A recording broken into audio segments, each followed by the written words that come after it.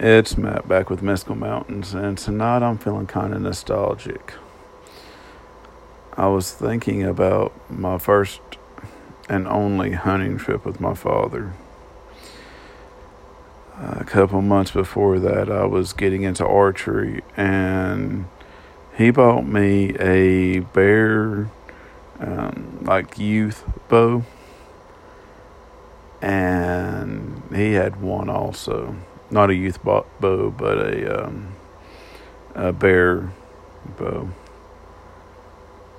And I was about 9, 10, and I kept pestering about wanting to go hunting. And finally he gave in. We got loaded up in the truck that morning and actually had a pretty decent conversation on the way up. It was one of the few times of father and son bonding when I was a child. We laughed and just kind of had a moment.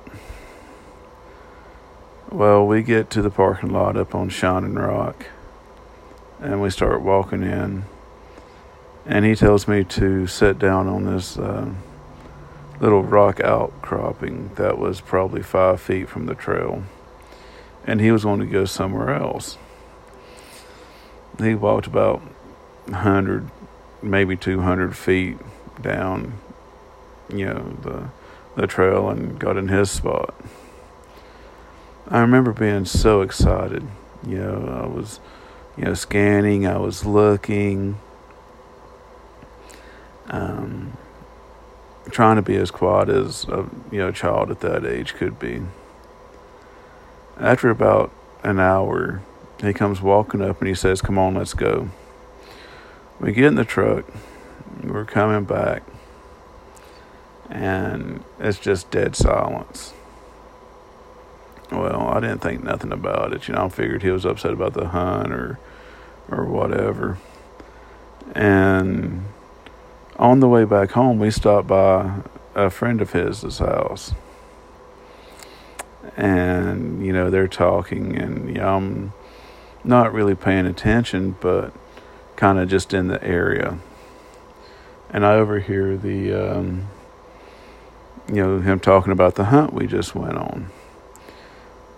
And he's like, "Yeah, we didn't go scouting first. We kind of just, he wasn't shut up about it, so we just went into the woods and sat down. And after about an hour or two, I got tired of it, and we came back," type thing. He totally downplayed it and blew it off. And that was the last time me and my father ever went hunting. Now, I don't tell you this story for as a pity party or nothing like that. What I'm saying, the reason I told you this story is to tell you this. Bushcraft, survival, hunting, fishing, all that is bonding opportunities. If you have a child, male or female, that's wanting to spend time with you in one of these areas, do so.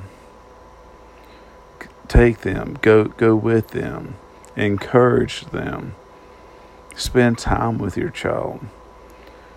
Because, we in the survival and prepper community get so wrapped up on food storage and bushcraft skills, urban survival skills, EDC, urban EDC.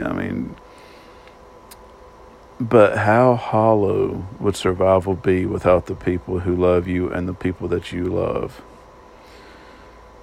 What legacy are we passing on? Yes, our children need to learn how to survive. Our children need to learn different skills.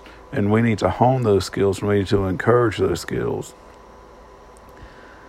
But part of that is also bonding opportunities. Excuse me. It allows parents to, It allows parents to spend quality time with their children or their loved ones. Now, me and my wife, we don't have children, but my wife kind of reins me in. She attends all my classes. She has attended classes on her own. And when I get too obsessed, as in talking about survival or prepping or whatever, she gently walks up to me, puts her hand on my shoulder, and she goes, "Honey, no one cares." And believe it or not, she has the ability to rein me in and make me live in that moment, make me live in, on Christmas or New Year's or, Valentine's Day, whatever it is, to actually live in the moment. Because unless we can find a way to have bonding time with our family, to experience, life with our family, then what is the point of survival? So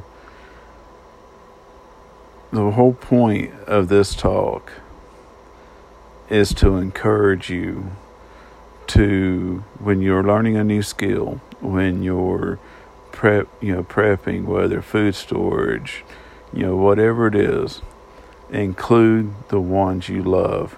Explain to them and teach them while you're doing it. And just live and experience life. So I hope this finds you well. I hope you're having a great 2021. I am organizing interviews, gear reviews, book reviews, hunting stories, fishing stories,